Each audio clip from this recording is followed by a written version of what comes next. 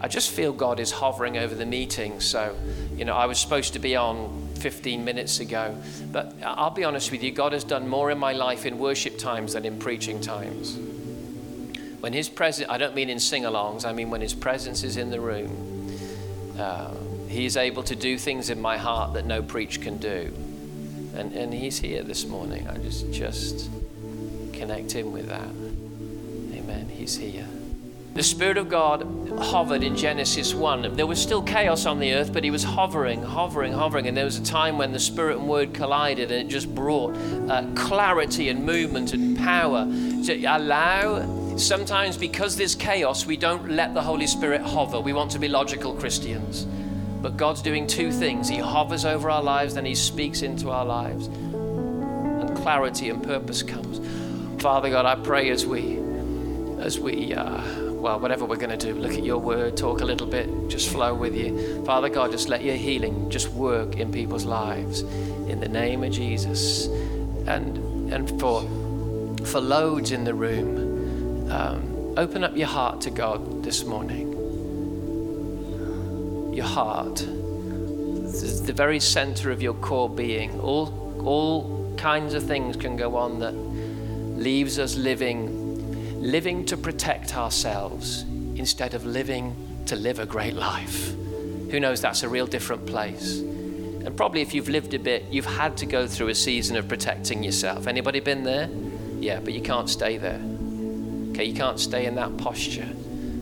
You go to that place to recover and recoup and protect yourself from maybe abusive people or situations or just stuff that hurt.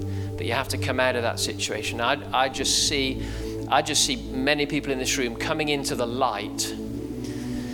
I wish God lifted us out of every situation, but sometimes he takes us through. Do you know what I mean? So I love Psalm 23. The Lord's my shepherd, you shall not be in want. And he makes you lie down in green pastures, gives you holidays, all that kind of thing, and refreshes and restores your soul. Your soul needs restoring every now and then. Yeah. But it does go on. I wish it would say, you'll not go near a valley of darkness ever. You'll always be in clear, bright white, where you'll understand everything. In the light, it'll be just easy. No, there are seasons in your life when all you know is, he is with me.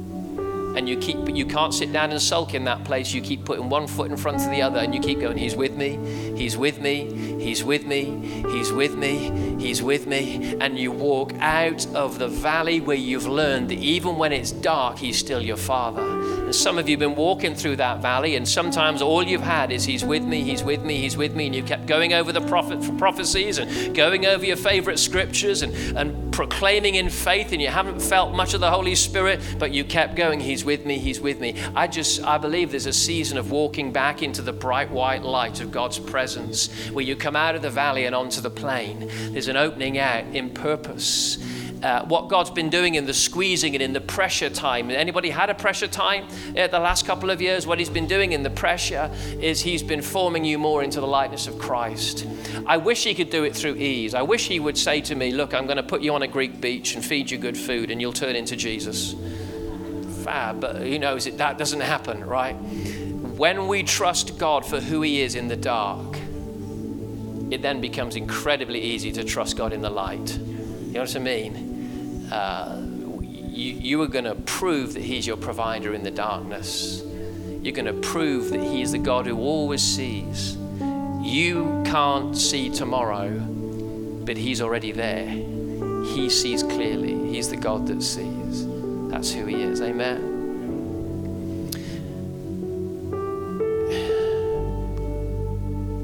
Even when I'm not saying anything, he's still doing something. He's hovering here, okay? I could be quiet for the next 20 minutes. I won't be, because I'll just help some along. But some of you just need to close your eyes and bathe in what he's doing in the room. But for others, because we all connect at different levels, I'll keep talking because there's some things he's doing, all right? Put my little slidey thing up if you would. Great book, you got to get it. I was supposed to teach on it this morning, probably won't happen. But this week is the celebration of the 500th anniversary since the beginning of the Reformation. And I believe God is about to do something incredible. He has been building up for quite a few decades with what's been going on in the world. And you want to know what season you live in. What war was it where they went back decades later and still found, I don't know, Japanese troops hiding on islands, still thinking it was, don't end up a Christian thinking, oh, it's still the 70s, isn't it? 70s were quite a good era, actually. Work with me. Know the season in which you live. There's some difference going on in the earth right now. And connecting with what God is doing is incredibly important. Actually, the glory of the Lord is beginning to touch the earth like it's never done in history before. A friend of mine, they've got a resurrection team in their church. They pray for the dead to be raised regularly. They've seen 9 people raised from the dead. I know other churches that have seen several hundred. We're in countries you can get to do this a little bit more. They pray for the dead. They've seen hundreds. They've seen around 300 at the last count raised from the dead. You are living in an extraordinary era. Our danger because what does our real week feel like? Well, we do the school run, we change nappies. Anybody? Right? I kept saying the other week, can't remember where I was, but I kept calling it the nappy run. I was trying to say school run and changing nappies, but who knows that it feels like the nappy run sometimes. It's probably a pretty good set of words for it. Life is, we're earning money, we're paying off our mortgages, doing the stuff of life. Sometimes we don't have our heads up and look from the mountain and go, so what's happening in the earth right now? It almost feels like too grand a question to ask when we're going about our 9-to-5 jobs and bringing up kids and all this kind of stuff. But if you were to look up like a prophet who's supposed to stand up high, and God would say, so what do you see? You're seeing clearly. Something incredible is going on in the earth right now. The Welsh Revival saw 100,000 saved. I've been in a single service where over 1 million people gave their lives to Jesus in one night. We're living in incredible times. Let's not end up as, is it Japanese, did we say? Japanese, Korean. Let's not end up as Korean troops on an island going, well, I don't really know what time it is. I'm just doing the last orders I heard. No, God speaks again and again and again. And I want to ask you, is your life lined up with the now season of God? Do you know what he's doing in the earth? Or is your Christianity from the 60s, the 70s, the 80s, the 90s, the noughties? I don't know what you call them. Do you call them noughties?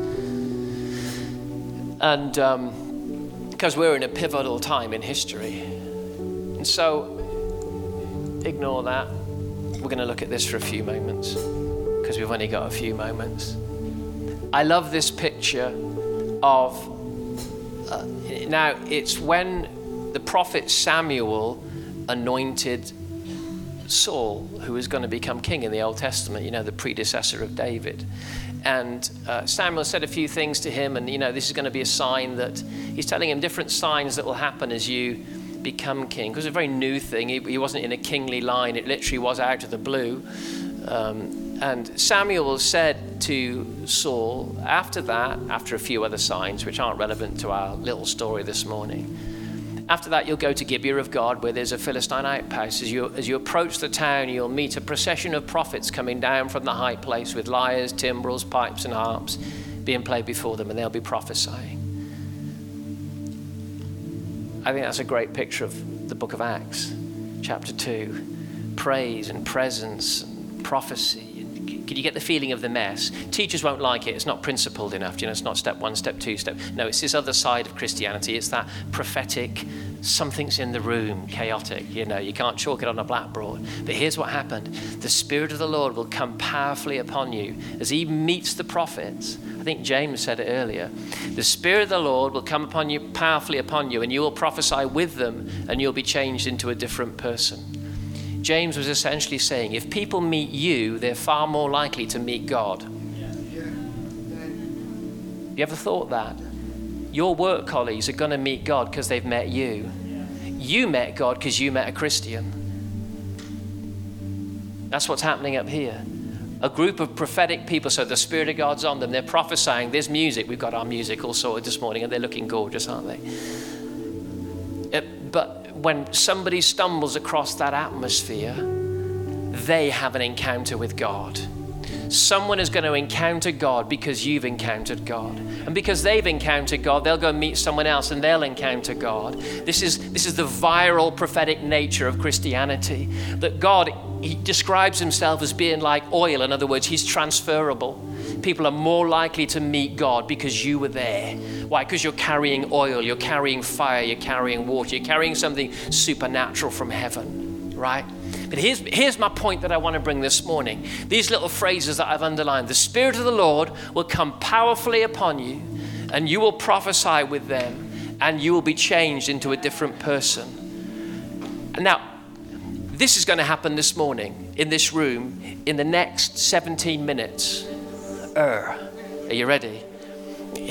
Let me go through what it means, and then we're going to do it together, okay? Because there's something supernatural of God in the room. We're going to run with that for a minute. It says the Spirit of the Lord, the Spirit of God. It's that ruach word that some of us love. It means the wind, the breath of God. The Spirit, the wind, the breath of God will come powerfully upon you. It means literally will overthrow you. Literally, the breath of God's going to overthrow you and overturn you. Does anybody need themselves overthrowing every now and then? Anybody like me? Right? Who needs their prayer life overturning? Come on. Who needs their mind overturning? Who needs their boldness overturning? Who needs to walk out of here overturned by something? Right? So the breath of God literally at the root. Now this will get you. Think about this, because we just think, well, it's emotion, it's a feeling, it's a goosebump, it's the sense of approval. When it says the breath of God, the Spirit of God, the ruach of God, it also means the mind of God will rush upon you and you'll be overthrown. The mind of God, the thoughts of God will rush on you and you'll be overthrown and you'll be turned into another person. Who needs stronger dignity? Come on. Boldness. I need to walk into work tomorrow with a sense that I am called of God. God is into transformation. It's only me. I'm not very good at this. I don't really understand half of it. It's only me. Listen. God transforms you. My question is, have you known the transformation of God, that the mind of God rushed upon you and overthrew you? And listen, this is what it literally means. And turns you into the next man. You see, the next season needs the next man. Where we're going, old Jared won't do. I need to have a change in the way I think, which is what it means in my conscience. The next verse goes on to say, as he turned from Samuel, he was transformed. And it literally means the way he thought, his conscience, his dignity was completely transformed as he walked away from Samuel. Do you know you can have encounters that utterly transform how you think, what you think, and the substance of your being inside, simply by the Spirit of God rushing upon you, the mind of God rushing upon you and transforming you. Have you been there yet? I remember being 6 years old and sensing the Spirit of God in the room. There was a band like this, and the Spirit of God touched me as a 6-year-old, and suddenly I was a different little 6-year-old. But I remember then in my late teens, the Spirit of God, we had a couple of guest speakers, people by the likes of Derek Prince, and anybody remember Joe Hogland? I'm looking in Chris's diary, right? And the Spirit of God overshadowed me. So did Joe Hogland. He was very big. I ended up flat on my back. I was literally overturned. But listen, so the Spirit of God came on me. I was already Spirit-filled. Work with me. Don't think this. Said the sinner's prayer. Tick. Read my Bible every day. Tick. Was filled with the Holy Spirit, speaking in tongues. Tick. Well, that's it. I now get on with it. No. There are many seasons in life where you need to become the next man. The only way to do what in fact, to get where I see in 40 years' time, I'm going to become the next man several times. So in my late teens, I became the next man by an overshadowing of the Holy Spirit. Then in 1990, at the end of 1990, November, the Spirit of God hit me again. And again, my experience of His Spirit, you see, His Spirit always comes in fullness. He doesn't come by measure. That's quite clear. But the purpose and the sensitivity and the maturity and the authority changes season by season. Who needs to become the next man over their finances? Come on, work with me. Who needs to become the next man for your purpose with your children? The next man for your ministry? See, the man that you see today, you cannot imagine doing the things that half of your heart feels. So you go, I'll never do it. You need to become the next man. The Spirit of God will come and rush upon you and overturn you and turn you into the next man. I remember in 1994, the most transformative encounter with the Holy Spirit I had. I was overwhelmed by the Spirit for a week, 10 days. And the intensity of that encounter has not left me even today. 1994 to today, I was Spirit-filled before, but it's like I became Spirit-filled again.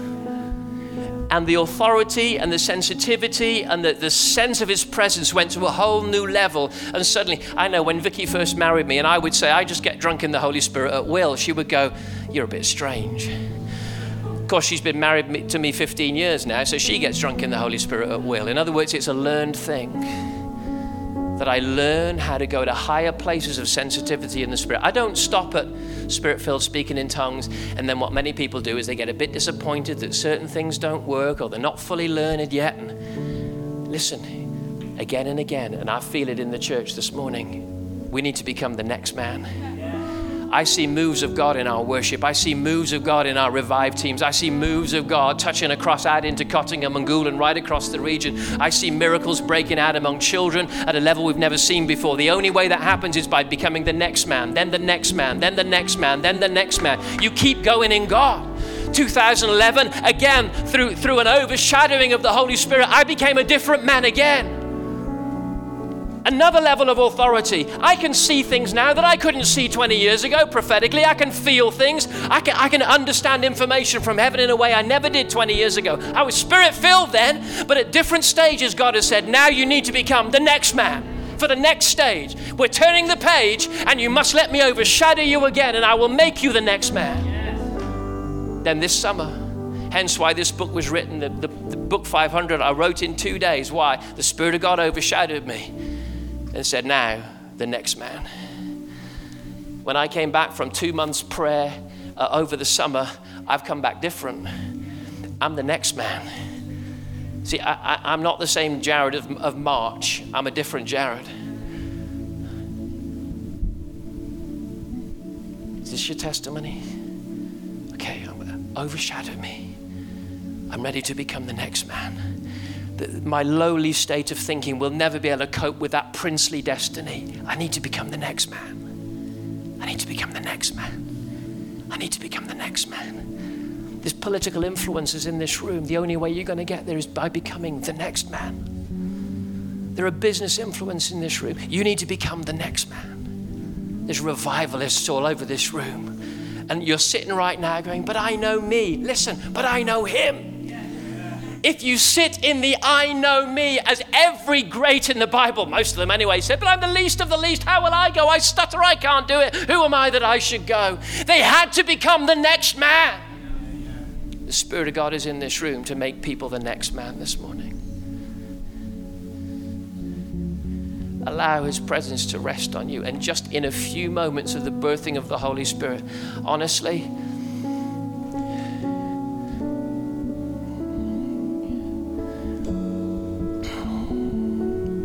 as you go deeper into the Spirit, don't think, this is it, I'm plateauing here. Filled with the Spirit, speaking in tongues, tick. No. He's here. And in fact, I almost want to aim this most at the people that go, I don't get the Holy Spirit thing. He's here for you. Every single one of us have gone through that. Right? In my mid-teens, I would run out of every meeting where the Holy Spirit moved. I would run. Terrified me. Then He overshadowed me and I became the next man. Anybody feel the pull of the Holy Spirit? You need to become the next man. If you do, I want you to stand slowly to your feet in this place. We're going to have a prayerful moment for the last few moments. If it's time for you, you're saying, I need to become the next man in my prayer life, the next man in influence, the next man at home, the next man in work, the next man in church. I need to become the next man. There's an overshadowing of the presence of God here in this room.